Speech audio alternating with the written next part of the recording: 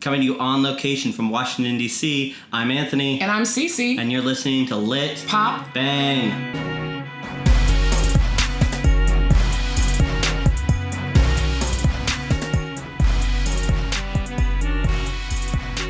Thanks for joining us for another episode. We have a really special guest today. We're so excited to welcome Elizabeth Acevedo to the podcast today. Yeah. It's going to be a great one.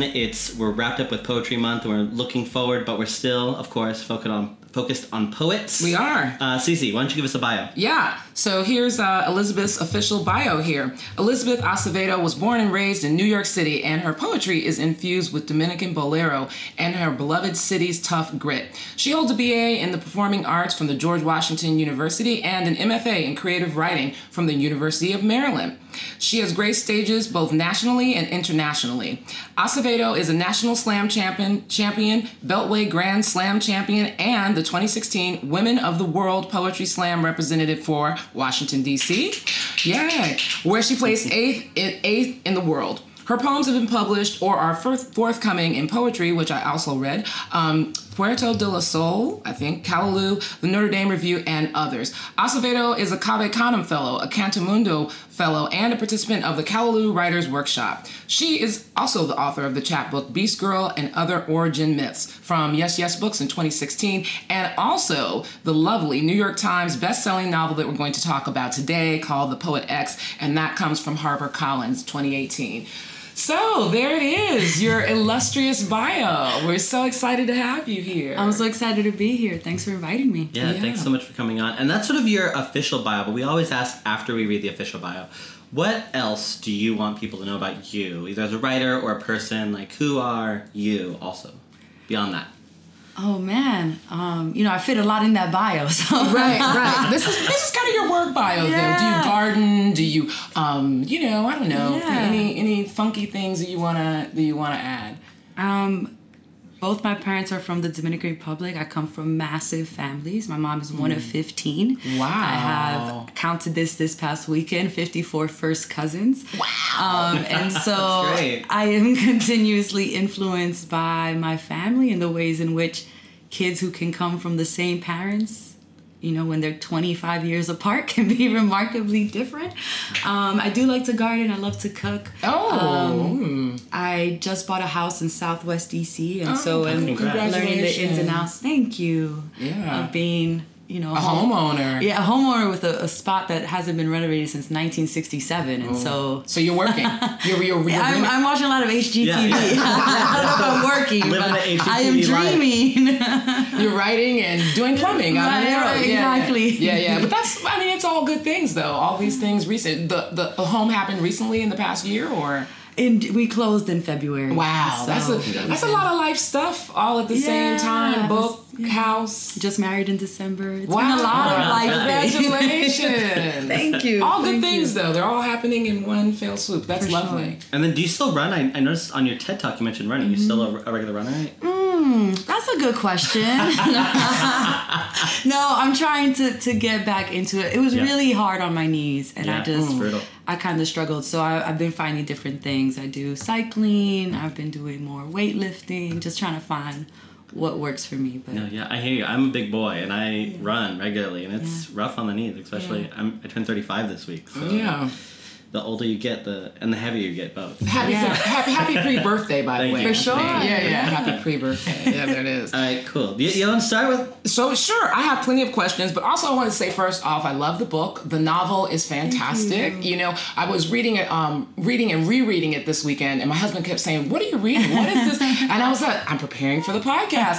And I was just totally immersed in it. I thought the story was a lot of the things they have said in reviews. It was both relatable. But also what I think is really interesting is that you work a story that's difficult in places, and you relay it in a way that becomes stripped down and very honest, I think. So I think that's the way I feel about the novel myself. But I have specific questions. And correct me if I'm wrong. Your main character is Xiomara. Do I say it? Yeah. Am I saying it? Xiomara, yeah. Okay. Oh, yeah, you did it great. You spell it phonetically in the book very early on. That's another thing I love. Is That's she's very like, kind of you. She's just like, here is how you're going to say my character's name. You know what I mean? I love that. So I just want to make sure. So Xiomara, I think, the reviews have talked a lot about how she's struggling with the Catholicism of her mother and the family and sort of living under that sort of, heavy blanket. I know a lot about that as a family. My mother's heavily religious Baptist, and she also comes from a big family. My mother's one of 11. Yeah. So again, similar sorts of themes, right? You can find places of intersection, or I think women and people in general, why they're responding to the novel is because they can find universal places that resonate with people in different ways, right? So one of the first questions I really want to talk about, which is an odd sort of question, is about the form of the book, right? So it's a novel in verse, right? But also, Anthony's probably going to ask you questions later about being a poet. And one of the questions I want to ask you is about the forms that are in the book, right? And how forms sort of informs either your poetry and specifically this novel in verse, right? So for those of you who have not read the book, but you should go run out and buy it, The Poet X explores haiku, I would say contrapuntal.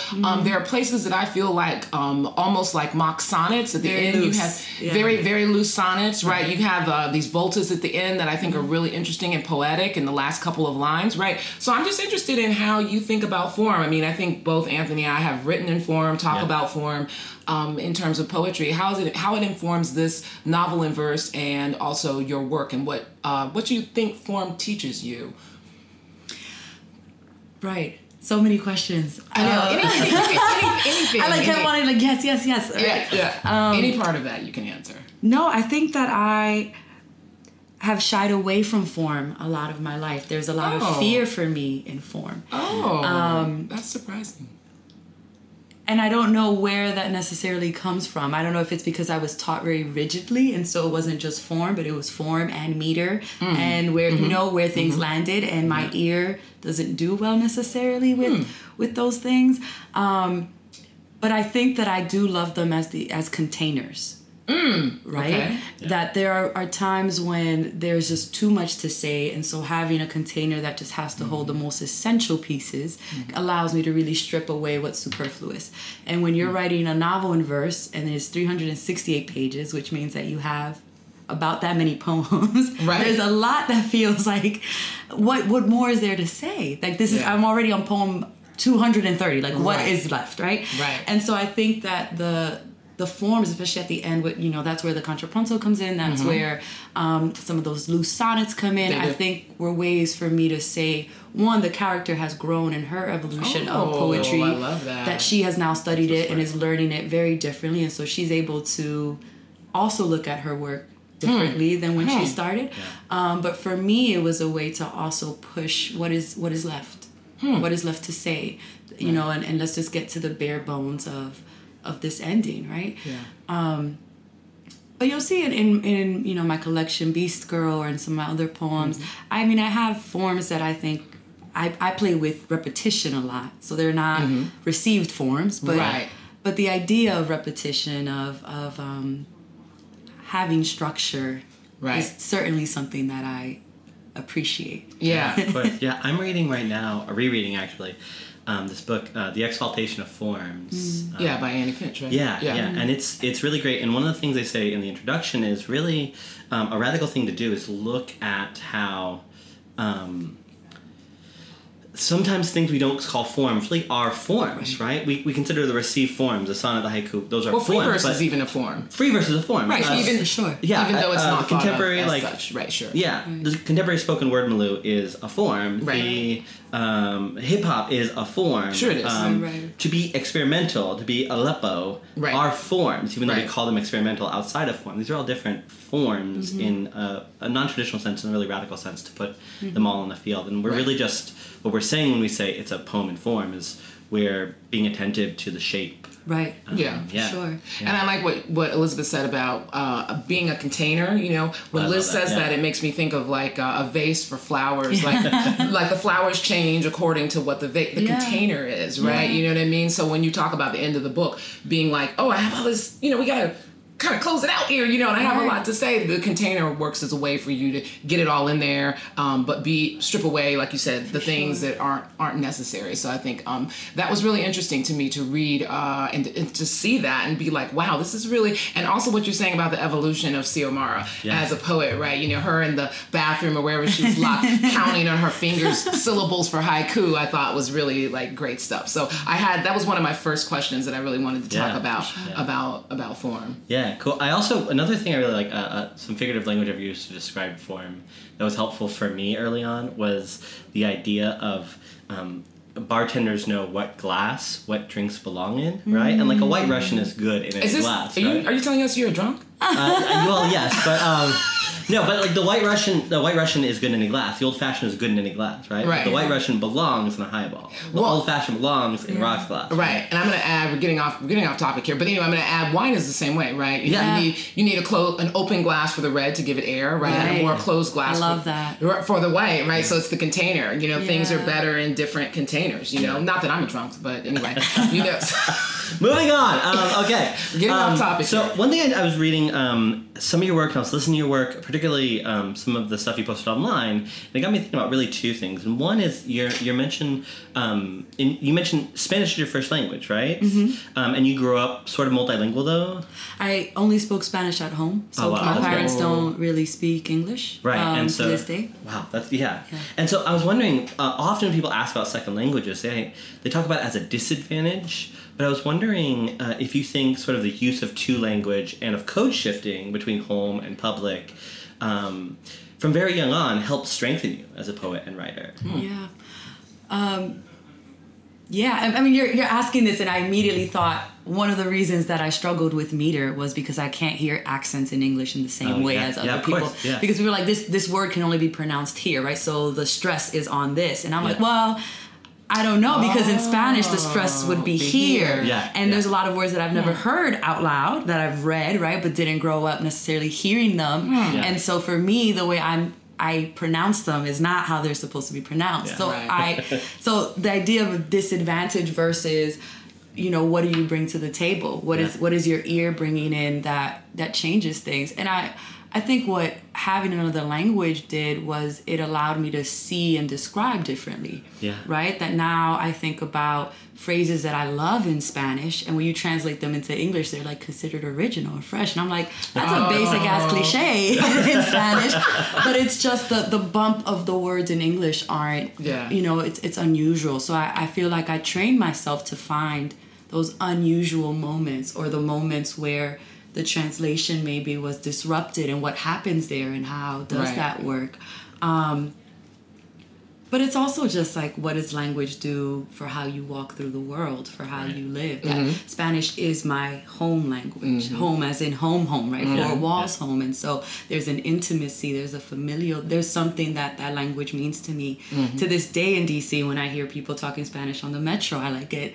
Something happens, right? Because it's not as common here as in New York. It's not. You're totally right. It's rare. It's getting, there's a big Latinx population in DC now, and this is changing, but that hasn't always, I've been here now almost 15 years, that hasn't always been the case, right? Yeah. And so for me, there is something about that draw, that longing there.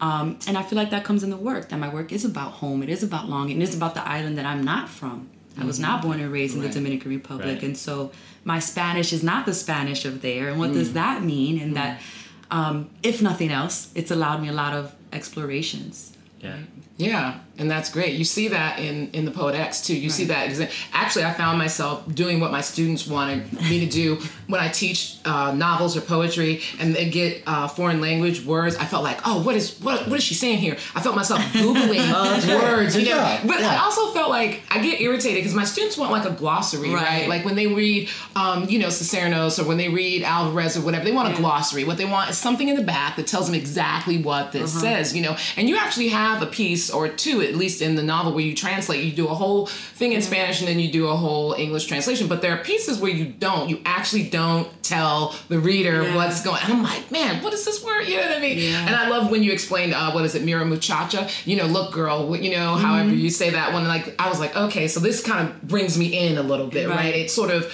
grounds me in the work. But I think language is a thing very similar to what you were saying. It's where you feel at home, and you're trying to bring readers sort of into your own space, you know, and I think that's important, you know, that we don't get the glossary we always want, you know. I mean, glossaries are bullshit to me. I mean, glossaries are good for, you know, I don't know, looking things up, but they're not, you know, for literature, you sometimes need to struggle a little bit, be a fish out of water a little bit, and immerse yourself is sometimes what I think, you know? It's interesting because often that conversation is like an either or, right? Like, it's the big question among multilingual poets is, do we translate for the English-only speaker, or do we expect them to do the work? So it's sort of interesting. How did you end up coming to, for some of them you'll give it to them, and some of them you expect them to do the work? I mean, I think for me it was always just critical to think about who I was othering. Yeah. Right, at all times. And that you find in the novel, the Spanish is not italicized, right? Which is very common in poetry right now. I think that's the direction it's moving. For a traditional house to do a young adult novel where they were deciding not to italicize was kind of a big deal, right? And I was lucky my editor was with me, but you know, I think children's publishing moves at a different pace than poetry, right? Sure. Than the poetry world that we're used to. And so that was a big question, but it was, I don't want to other young people who speak Spanish, and they are not thinking in italics, and they move fluidly through both. So why are we trying to differentiate this word? Right. And that even when the words are explained, I think it's the character really kind of processing and explaining them to herself. It's not like, hey, person who does not speak Spanish, let me break this down. It's more like processing, what does it mean to be told look girl at all times? And when you're like, I'm not a girl, I'm a young woman, or like I'm gonna push against that. And even the one poem that is completely translated, there's one poem that's entirely in Spanish, the character was writing to her mother. Right? So she had to write it in that. And then, you know, the translation came, I think, for, and now how do I say it to myself? Yeah. But that there was no time that I very rarely was thinking about explaining this. I try to give enough context clues, but there are lines that just don't make it. Just don't translate. Right. And so being multilingual is an advantage, I think, to reading this book. But I agree with you, I think, entirely. Like, it's okay to struggle. Right. Yeah. Some of the books I love most in the world, like, were work. And that's why I love them, because then it's like, I had to work hard to get this. I earned it. Like a degree. Like a degree. Like, I graduated. You earned that ending. You earned the satisfaction. And so I think, you know, I hope that's what it is, that it's not just learning the language of the poems but also being completely immersed. Yeah. Yeah, and I liked what you said about the word girl, about look girl. I like that. Makes me think of Jamaica Kincaid's Girl, very short story. Yeah, you know, my students always read. Exactly. I always make my students read. Yeah, I love it. You know what I mean? And the mother is sort of, you know, reading the daughter on here's how to become a young woman in the world, right? You know, and so there's a similar maybe situation between the mother and Xiomara, right? Yeah, so I love that. There's all these connections, right? Great stuff. Another one of the questions I wanted to ask you, which is not specifically about the work, but is actually more about the influence the work has had on the outer world. So I want to read a couple of quotes from a couple of reviews that talked about the book, and then I have a question.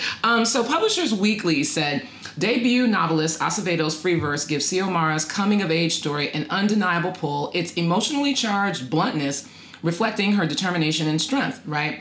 And Kirkus review said, the happy ending is not a neat one, making it both realistic and satisfying. Themes as diverse as growing up first-generation American, Latinx culture, sizeism, music, burgeoning sexuality, and the power of the written and spoken word are all explored with nuance. All of this stuff on top of the New York Times bestsellers list. How has this changed your personal life and also your writing, all of the success of Poet X? How is that? You know, I'm sure your life has changed. I mean, well, obviously your life has changed. You just bought a house. You just got married. Look, I mean, all those things. You're renovating. You watch HGTV. But the success of the book has to change. Maybe your work, or the way that you think about your work, or maybe the way that you feel your work might be validated in the real world. I mean, these are some really lovely, I feel like, words that people have said flowing, about, you know what I mean? I mean, New York Times, girl, this is, I mean, you know, that's why I read all this big, long bio, because you are for real, you know what I'm saying? But I'm just saying, how has that influenced you in terms of either your personal life and or your writing, all the success of the Poet-X? I think my personal life has gone, you know, remarkably unchanged in many ways. Cool. Outside of, like, you know, my partner every day just kind of be like, when's the movie deal so I can retire, right? Just like, wow, you're going to be working for a while. Well, you never, don't put that out into the universe. Right. The movie deal might be right around the corner. He still got to work. I'm glad he's going to continue working, because I wouldn't. Look. But anyway. You know, so private life is pretty stable. In a way that I kind of love. I mean, my family is really excited about this. That's and I awesome. think for a long time there was a way in which, you know, my parents and I think my extended family didn't really understand what I did. I've been, you know, I went to grad school in 2012. My father thought I was going to grad school for teaching because he didn't understand, like, what is a creative writing degree. Sure. I began touring in 2014, and that was pretty heavily. I mean, I do between 30 and 50 shows every semester, so I'm on the road a ton. Yeah, it's a lot. And they were just kind of like, what are you doing? What do you do? Like, what do you go to, you know, universities and you talk and you say get poems. People pay you to say poems, right? And so for them, all of a sudden there's this book, right? And the chapbook was one thing, but this is like at the bookstore. Like the day that my parents passed the local bookstore and saw it in the window. Oh, pictures. My dad like sends me a video of my mom like dancing outside the store and then going in and being like, you have to keep that on display. That's like, so please cute. don't threaten the bookshop. Go let them threaten the bookshop. Look, that's lovely. So I think it's this thing that became tangible for my whole family. Yeah. Right? Like here is this story that people outside of us are really excited about. So I think that was an interesting moment. In terms of the writing, I put a lot of pressure on myself. I've always put a lot of pressure on myself. I don't know that necessarily the reviews add or detract from that. I'll say that the reviews that probably, you know, mean a lot on a very personal level and that feel to add weight are typically from young women of color who send me a ton of messages and emails and somehow find me in every capacity and let me know how much this book means to them, how much they wish they had this younger, how they're passing this along, they're buying it for their moms, right? And so for me, that idea of, you know, what does it mean to build a legacy of work that continues that makes people feel seen, that opens, you know, Rudine Sims Bishops would say, opens these, you know, mirrors, opens these windows for people. And it's hard. You know, I'm in the middle of revisions for my second novel, which thankfully I had done before the first one came out. And so I didn't have to, I would hate to be writing a new thing right now because it feels like this book is doing so well that if I had to start from scratch, I think there would be a lot of nerves on what is the follow-up story. But it was done, and so it's like, well. So let me ask you, since you brought it up, it is With the Fire on High, right? That is the new novel. Okay, so it's also young adult. It's a part 2 of the Poet-X, or is it not? No, it's young adult. It's based in Philadelphia. It has a little bit of magical realism. It's prose. Oh, it's okay. a lot of different things. Oh, wow. I kind of just like flung myself in a different direction. Totally right? different. Maybe the comparisons will be lessened if it's just a different project. I mean, were you ever thinking to write a part 2 to the Poet-X? Were you ever, would there ever maybe be a sequel? I don't know. You know, Xiomara and Aman get married and maybe, or maybe not. And, I just like move to different from new adult. I'll go young adult, new adult. You know, for me, the book was done. Okay. It wasn't until it came out and a lot of people are like, we want the twin story. Right. We want, what about when she goes to college? Right. But I think that those are desires that people have based off of like, we don't see this and so we just want more of this. But it wasn't, I thought the story was finished. I think I'm okay leaving Xiomara where she is, and I have a lot of different projects outlined. Maybe I'll circle back in 10 years. You never know. You never know. But it's great that you're working and it's done. the Thank manuscript is And just in revisions, which is, I mean, as hard as writing a new thing, but I mean, that's, in a different way. absolutely. Yeah, but you're already onto something else. I mean, For you're sure. still touring the book and you're still doing readings for the Poet X, but you're on to another project, and I think that must feel really great. That actually goes right into another thing I was going to ask about, which is at this point you're known for public speaking and performing, for both poems on the page and poems on the stage, and now both poet and novelist. So I was just sort of curious, is part of what you're doing intentionally blurring the boundaries between, you know, the performance and the lyric, or between writer and poet, or are you just trying to do your thing and refusing boxes, right? I like that. Yeah. Or a little both, right? Yeah. I don't know that it was intentional at first. There was a lot of angst for me in terms of, well, if I perform, will that preclude me from publishing? Right. If I Stage to page. stage to page, if I primarily focus when I was in my MFA, right, on this thesis and I'm not performing, Right. am I Right. all of a sudden removing this vehicle of speaking to a certain community, of speaking about a certain community now all of a sudden? Because, I mean, the area I come from isn't a place that is going to have subscription to, you know, certain poetry magazines. Sure, And so of course. what is it that I can bring into spaces that, right? And so for me, there was a lot there. What is that? Because it feels like there's a huge divide sometimes. Yeah, it definitely does. I think that we're in an Yeah. exciting time right now where a lot of people are blurring those lines. Sure. I'm thinking about Dinesh Smith. I'm Sure, thinking yeah. about Clint Smith. I'm thinking Yeah. about Franny Choi, Yes. right? Fatima Asghar. Like, Yeah. there's a lot of poets, my contemporaries, who are just coming through and kind of saying, like, you know, we're going to do what we want. Right. Yeah. And we Right. come from places where all of this is allowed.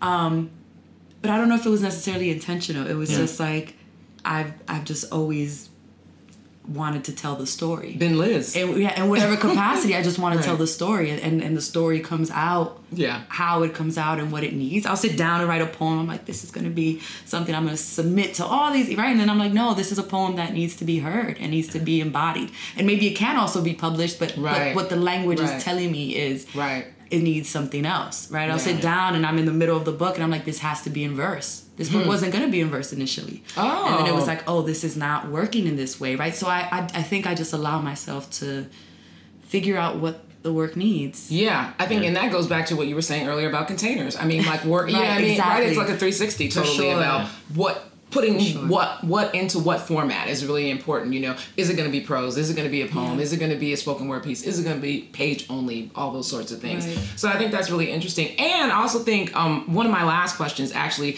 it also speaks to all of your influences. In Publishers Weekly, the review, they asked you about some of your writing influences, right?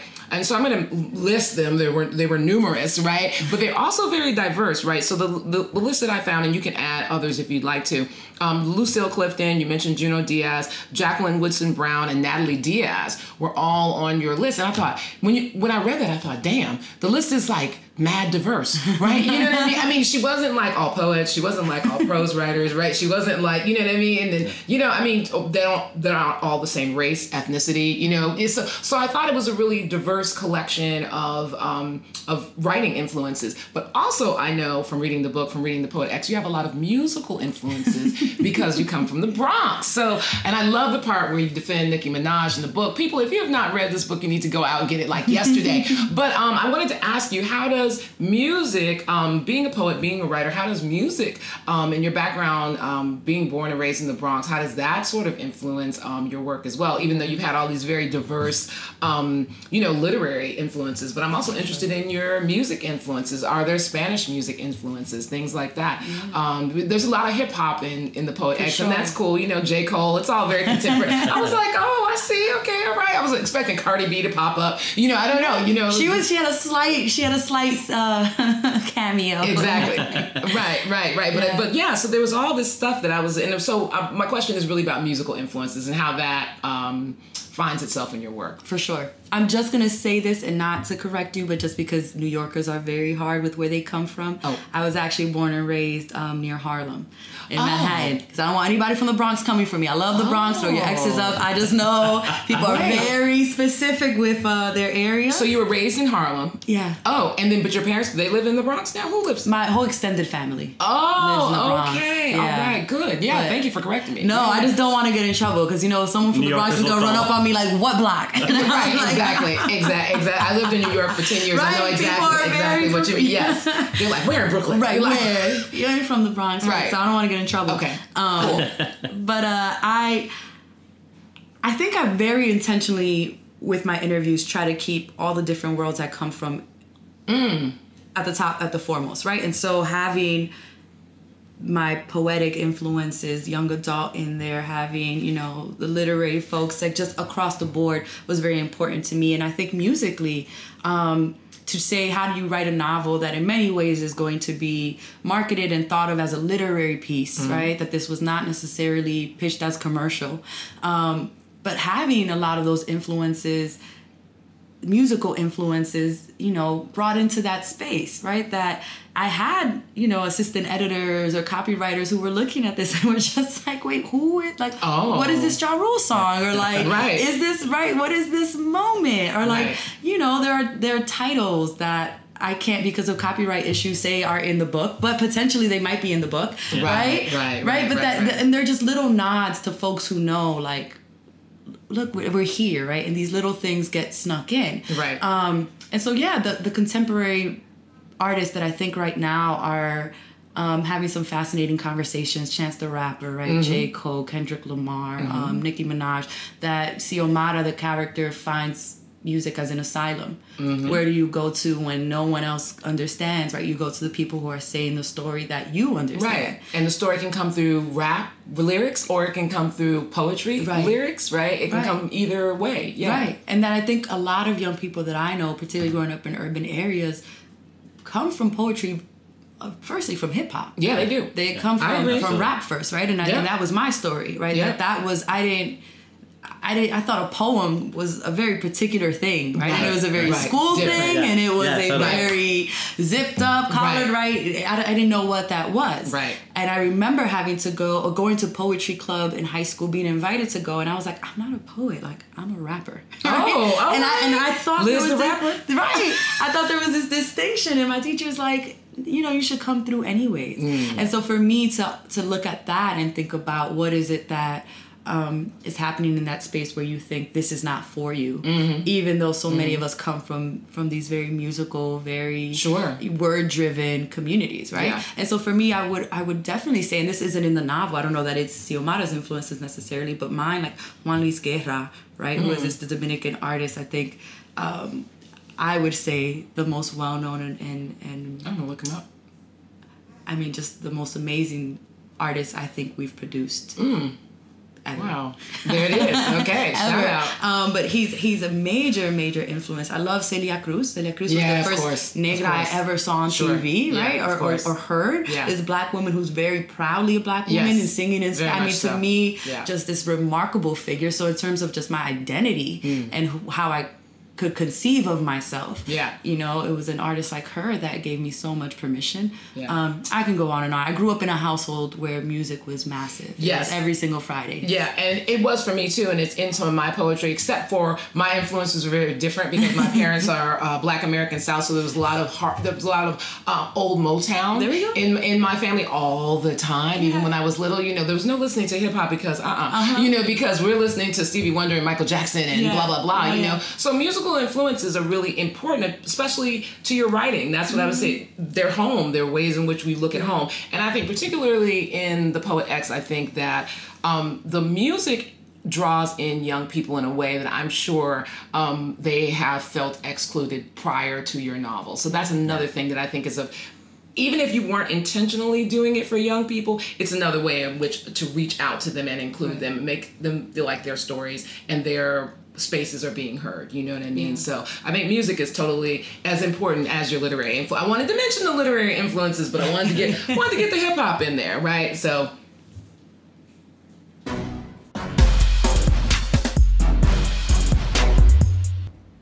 All right, we're back for the pop section of the podcast. Yes, we are. Elizabeth has stepped out. She'll be back for the lit portion. Right now, it's just me and Cece. Right. Cece, you had something that's been on your mind the last week or so. The only thing that has been on my mind the last week or so. Of course, this podcast will be dropping a little later, but this is still relevant. The royal wedding was all the buzz this week. I had a whole plan to wake up early, which I did. I got up. I had my tea. I didn't have any crumpets. But Prince Harry and Meghan Markle got married May 19th. The royal wedding happened at St. George's Chapel.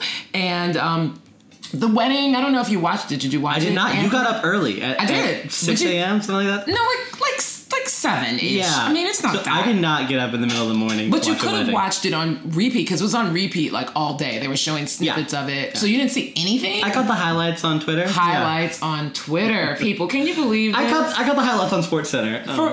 For Black Twitter and for Black girls, this was an important moment. It was. Yeah. Only because of, I would say even visual representation. Who knows how the royal family is, if they're going to change realistically or not, right? But in terms of just seeing the visual representation, I think it was really interesting. Not just Meghan Markle. Not just her, representation-wise, right? Her mother was at the wedding. Of course, right. And people kept showing shots of her mother, who I think is a single mom. Is that right? Well, I think her and the father are divorced. Right, exactly. Yeah, a They're divorced no longer mother, together. A divorced mother, right. Raising her daughter in L.A. Right. To see her daughter to such success. Yep. Not just in the film industry, because she was successful before she was married, right? She was. She's a successful woman. Is Suits super success? I don't know. Do we? It's a cable TV weekly drama. It is. She plays a major character. You're right. You're right. What am I talking about? It's it's totally valid. And so for her to raise her daughter to not only do that on her own and to be successful in her own right, but then to go on to join the royal family, which as much as we Americans can pretend we don't care, cares, right? But we do. We do care. We do care. We don't have it, and we totally find it fascinating. Yeah. So, the royal wedding was happening, and also the proceedings of the royal wedding. Anthony, since you didn't watch, I'll have to give you you said you caught the tidbits on Twitter, but much of the buzz was really about Bishop Michael Curry. Yeah, I heard about this. Who delivered this crazy dope sermon. I mean, he included everything from Song of Solomon. He talked about slavery and resistance work. It was like a black liberation theology sort of wrapped up hybrid, sort of sermon, but it was long. First of all, I don't think anybody thought it was going to be as long as it was. I think all the white people were like, excuse me, is it over yet? Right? So I think Bishop Curry was surprising in that respect, but also the things that he touched upon. He mentioned MLK.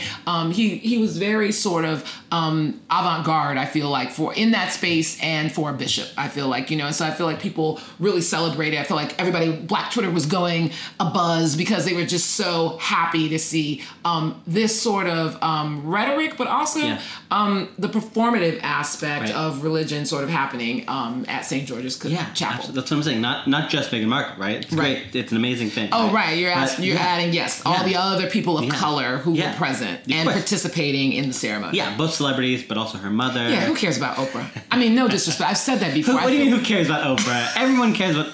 Every writer wants to be in Oprah Book Club. Well, anyway, moving on from that. Serena Williams was there with her husband. You know what I mean? That was exciting. Idris Elba was there with, George Clooney and Aman, I think is his wife, Saw a great passive-aggressive tweet. So often she gets sort of erased from the story, his wife. As just his wife, and she's a human rights lawyer, right? She's super she's smart. An activist, super smart. She's brilliant. She's saving the world.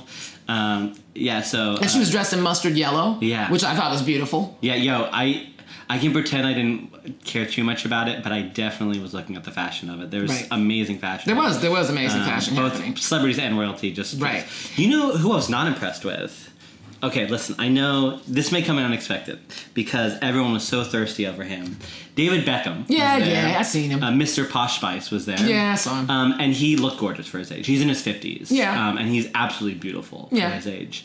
And everyone was so thirsty over him and how he looked. It was like, oh, don't come and outshow the groom if you're going to come to a wedding, right? But here's the thing, his outfit. Oh, the fashion. Unremarkable, right? It was a tux with a black suit with tails, right? It was, But he had this matte gray vest underneath it. Oh. That I thought looked so, I don't know, prom rental. It was very I was not impressed with it. He of course looked beautiful, but I was unimpressed with his outfit. You were unimpressed with the outfit. This is interesting. I get that it's not a men's fashion event; it's more of a women's fashion event. It is. But you know who did look great? Who? Is little Prince George. Oh, Prince William's son. He had on this black sort of layered chevron sort of coat. He looked very My Chemical Romance. Remember. Yeah. It was kind of Michael Jackson-esque. It was a little. Little flashy Michael Jackson-esque is what I would say. Yeah. So very stylish. Yeah.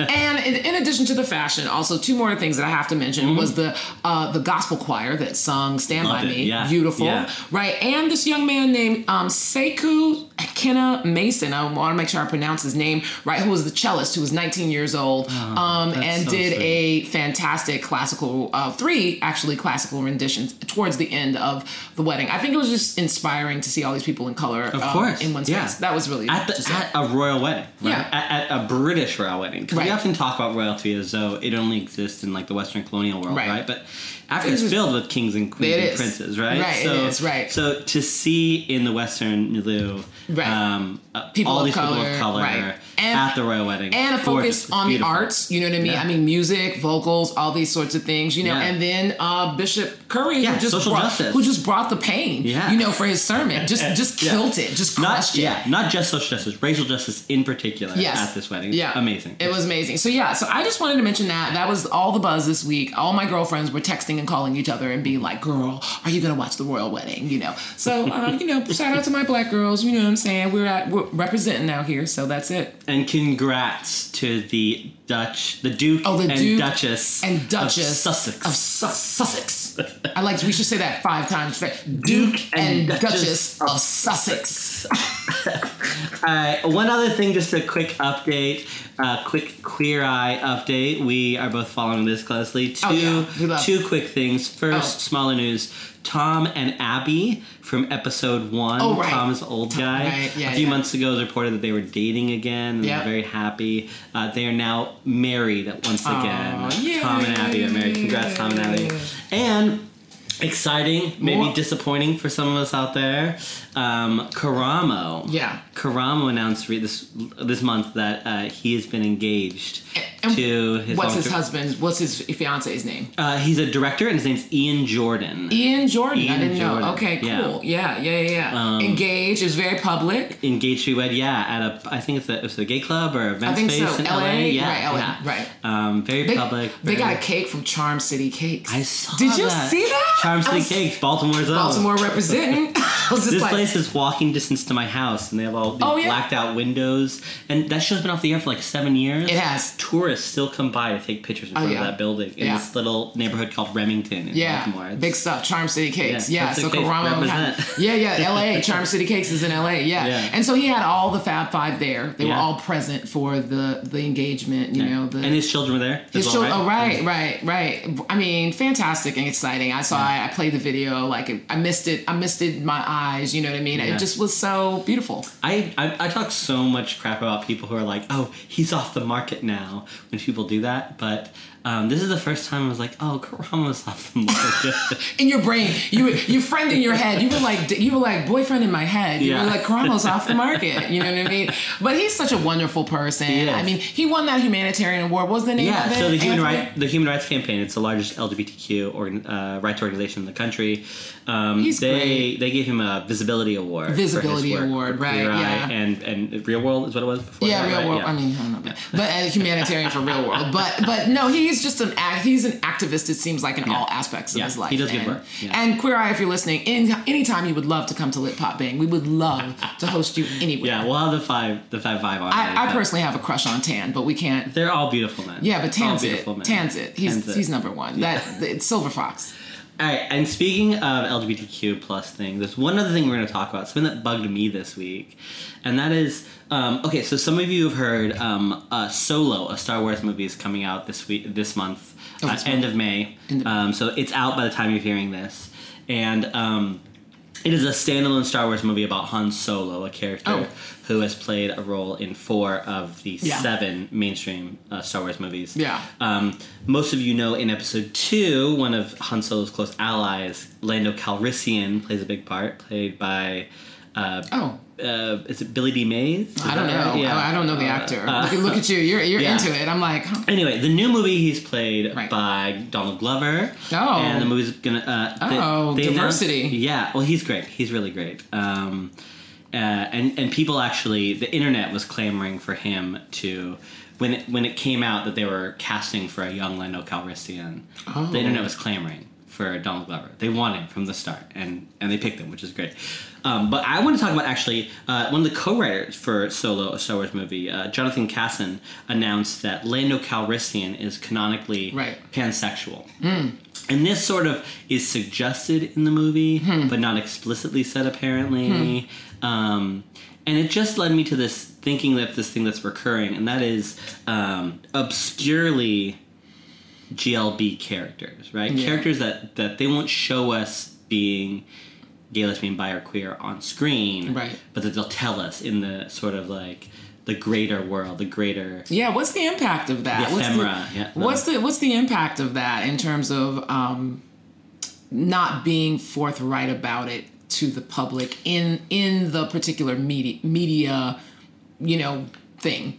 Well, I think it doesn't do anything. We don't see it, right? We hear it. We can. Those of us who are listening can hear it and we describe it to the character great, high five, right? Right. But we don't actually see it on screen, right? So you don't get that representation on screen, right? And is that problematic? I think so, right? That we don't see a strong, smart black pansexual man on screen, means that we don't see that character. We don't. Where else do we see that character, right? And so we don't get it on screen. We see him, and same goes with other things. I think Dumbledore from the Harry Potter series. Yeah. There's nothing in the films that suggests. There's little in the book that would suggest, and then later, J.K. Rowling says, "Oh, by the way, he's gay." Yeah. And well, great. What does that do for us now, right? These movies had a dramatic cultural impact. Sure, they did. Yeah. But wouldn't it have been great if ... If included in that ...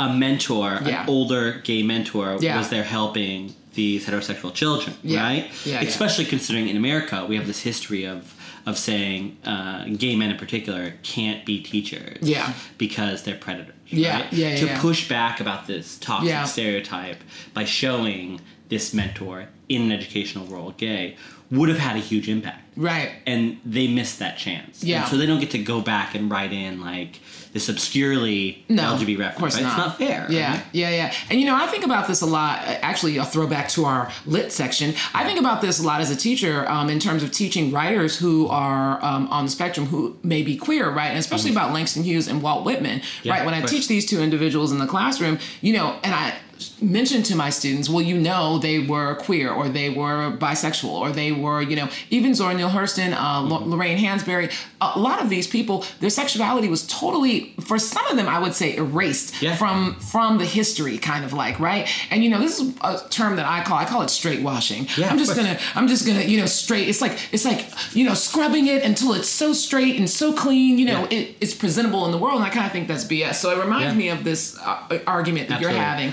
In a similar way. I was taught Oscar Wilde without the context of his sexuality. Right. Oscar, gay as heck Wilde, right? Oscar, gay as heck Wilde. Yeah, and so we get Whitman, the great American poet. Yes. We get Langston Hughes, the Harlem Renaissance poet, right? Huge, iconic black male poet in the world. And so we erase this gayness and the smartness from it, right? Right.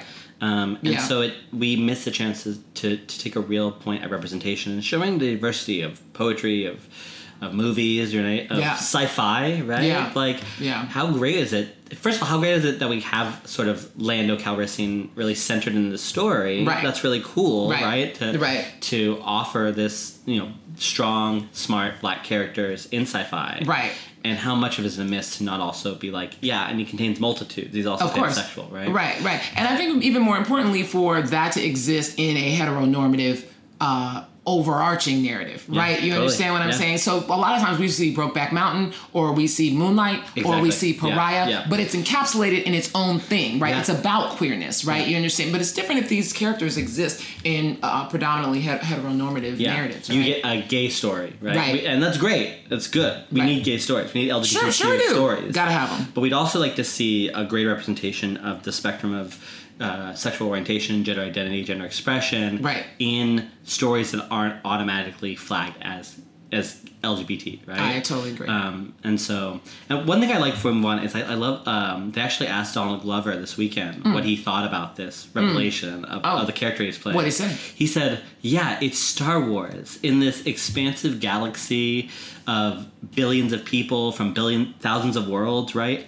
Why wouldn't you expect that most people have gotten over these sort of heteronormative assumptions of desire, right? Like, if you have aliens attracted to aliens, why wouldn't you have also people attracted to all gender? It's not explicit, though. It's not explicit. Right. I mean, he's saying something that's really cool, but it's not explicit. Agreed. And I thought the same thing about, I don't know if you saw Rogue One. No. Rogue One is the other Star Wars. Yeah, 2 Yeah. years ago, another standalone Star Wars movie that came out. And there you had characters that, again, obscurely gay, right? Characters that LGBTQ people read as like, oh, that's a same-sex romance. And that other audiences could ignore, right? They were friends. They're ride or die It's friends. Laverne and Shirley. Yeah. Yeah. Bert and Ernie. Yeah. Bert and Ernie. Yeah. It's like, dude, they're in the same bed together. Yeah. I mean, you gotta face the facts here.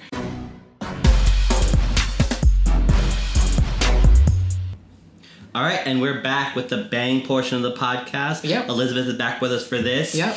Today we have something that we sort of scratched on in the lit portion of the podcast, but more than just influence, I really was going to ask everyone about unexpected influence. Yeah. The unexpected influence that makes its way into your work. So that can be something you listen to now that's influencing your work. Something from your youth is really what I was thinking. Right, because we kind of both touched a little bit on this earlier exactly. about the music and but it could be anything, right? It could be movies. Could it be movies? Could it be television shows? Yeah, we talk about influences like big capital L literary writers and how they affected our work. But what are the unexpected influences? The places, the music, the entertainment media, people, both in your immediate space, but also celebrities, whatever, who have influenced or otherwise informed your writing. Your work. So I'm going to let Liz go first if she has. Liz is shaking her head. Girl, you have some. I have a few, but I'm going to let you go. Anything. It could be anything. It could be, Anthony's outlined it pretty well. Any other influences on your work, or places besides home and obviously Dominican Republic and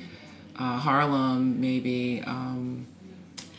I mean, I guess food is a big one. Oh. It's there's mention of food in probably most of the things that I write. And it's never intentional, but also food is such a easy place to locate home or locate where the heart of a thing is, right? And so that's probably an easy one. And the second novel that's coming out is about a teen chef, right? So it's entirely, I've been thinking a lot about food.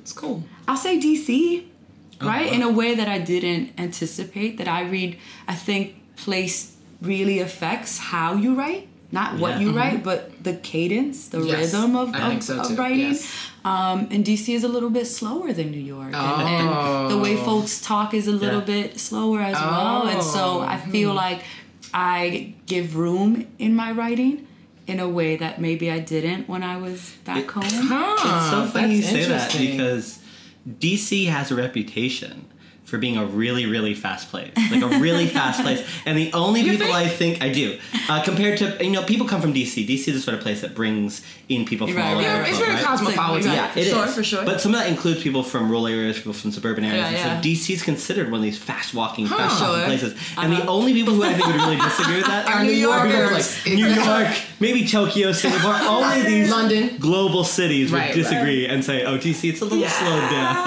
Well, I guess not necessarily slower, but it is southern in comparison to where I'm coming from. And so maybe I'm conflating southern and slower. But that there's a different warmth here, a different even just how people walk. But people might walk fast. They're not walking New York fast, right? Yeah. And so the writing, I think, is affected by that slight southernness, by that, that the city has a lot going on. It has a way about how it's thought of itself and a way of how it's thinking itself now. And it's there's a lot happening in terms of who's moving in and who's being pushed out that I feel like I was already in the middle of when I was coming up in New York. Right? I was raised by Columbia University. By the time I reached gentrification. By the time I reached 18, we had lost most of our really home shops and things. DC, I think, is certain neighborhoods are undergoing that now. And so you really see that And so my work, I feel like, is contemplating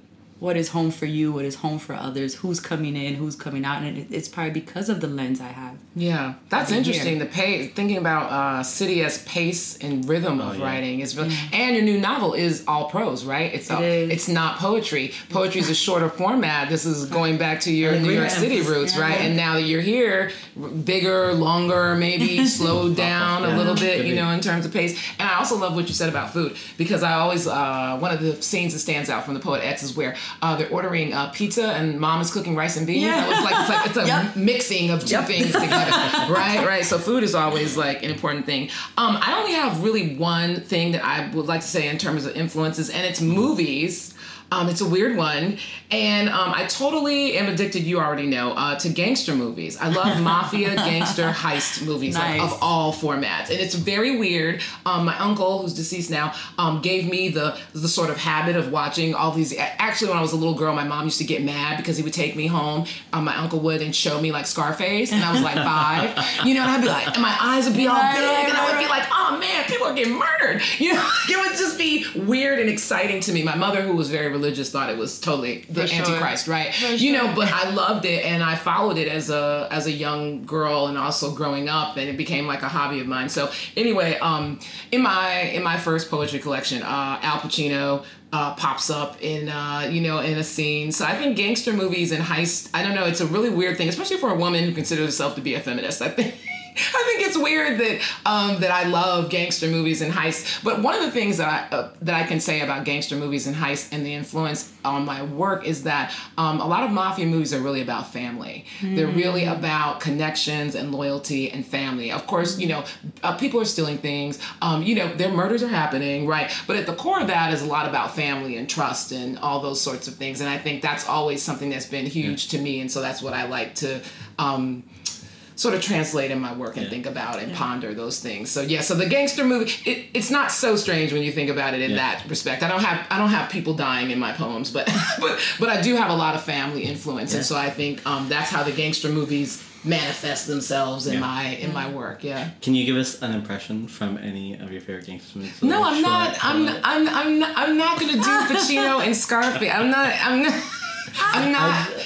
People do it better than me. I do other things. I tried to do a Godfather 2 quote this weekend, and my partner was like, "That's the worst Italian accent I've ever heard." What did you do? You should do it. What is it? My life. I won't. I won't because it was the worst Italian accent I've ever done. What the line was, at least. It was, "How dare you do this on today of all days, the day of my daughter's wedding." Yeah. Okay. We're going down the road. It's weird. You mentioned food. I wrote 2 things down here. One I'll just scratch on because it is food. I wrote shorthand gourmet chili dog. But I'm really thinking about. I was really thinking about how I really think of my work as the highbrow meets lowbrow stuff, the highbrow thing that we often consider poetry, scraping at lowbrow culture, the way that expensive restaurants that will do like a gourmet chili dog, or in Baltimore there's a new place that's doing a $24 chicken box platter. Oh yeah, I heard about this. This is so stupid. It's fried chicken and Western fries, but done highbrow. Right? Nobody's paying for that. Right. Put mambo sauce on the side, please. And there's very good reason to read that as a terrible thing, right? As like gentrification gone wild. To gentrify food, right? For them trying to take a food and sell it back to people for an authentic feel and charge them 5 times more, right? Right. But there's also something in that where we can observe that the highbrow culture recognizing how much culture comes from the bottom up. It does. Right? How much they're looking at lowbrow culture and saying like, oh, this is where new organic things are taking place. Yeah. And street food and trying hot dogs. And trying to steal it. Yeah. So, all that. They've done it. In New York City, they've dressed up hot dogs. And, you know, you go to gourmet hot dog places, and they know that all the culture starts, you know, in places that don't look like on the ground. Exactly. Yeah, and so I think a lot about that, and so it's great you mentioned food because I was thinking about that. The other thing I think it's probably related to that is how much, and this isn't surprising to anyone who knows me, but surprise to those who are poets and read poetry, is how much punk rock and hip hop. Punk rock I knew. I didn't know hip hop necessarily. Yeah. So my older brother was really into hip hop. Like a lot of 90s, 80s kids was into hip hop and metal together. That's weird. It is that weird. Combination's weird to me. So from him, and then on my own, I sort of came to punk rock. Yeah. And particularly there's this subgenre of punk rock that a lot of people call poli-sci sci-punk, which is like all these people talking about like politics and global economics and stuff, like Bad Religion or people or Propagandhi. Now I know why you're always dancing, like when Jay-Z comes on. I've seen you. Yeah. So now this starts to make a little bit of sense. Yeah. Yeah. Jay-Z. I think that era really too. That like I guess mid That's 90s. '90s. That's Jay-Z, that's Nas. 90s. Yeah. Nas. Absolutely. Right. Yeah. That's, So that's not old school. All the students think that that's your old. God. If you say It Nas, breaks my heart. I know. If you say Nas, they're like, No. who? They don't know. not real old school, but yeah, what current college students think Our is old school. Yeah. Yeah, I mean, 90s is to them. Yeah. I mean, they were born in the 90s. Yeah, so yeah, a little of that era of hip hop, and then a little earlier on punk. So Bad Religion, Propagandhi, Crass, those sorts of bands really influenced my work. In the same way that I think about Chili Dogs, right? And that it's like punk is something seems so outside of poetry. Yeah. But I still think sort of finding ways, like with the Shrakas, right? So finding ways to talk about the political and the personal in ways that are still artistic. Yeah. And not separating the two, not putting up walls between the two. And I think influences in terms of work, even though you asked us what our influences are, I mean, influences are music, they are painting, they, movies, it's all the things, you know what I mean? I mean, they say Basquiat, when he used to paint, listened nonstop to jazz all the time. And I thought, and that was wild to me to think like a painter was even listening to me. People are like, what do you think he does all day while he's painting? I was just like, so again, a lot of these art forms go hand in hand, right? They're not separated from each other, but they're in tandem to one another. Sure. So yeah.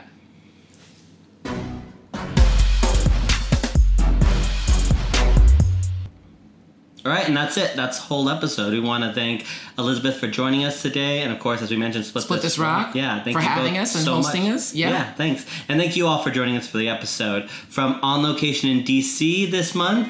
This has been Lit Pop Bang.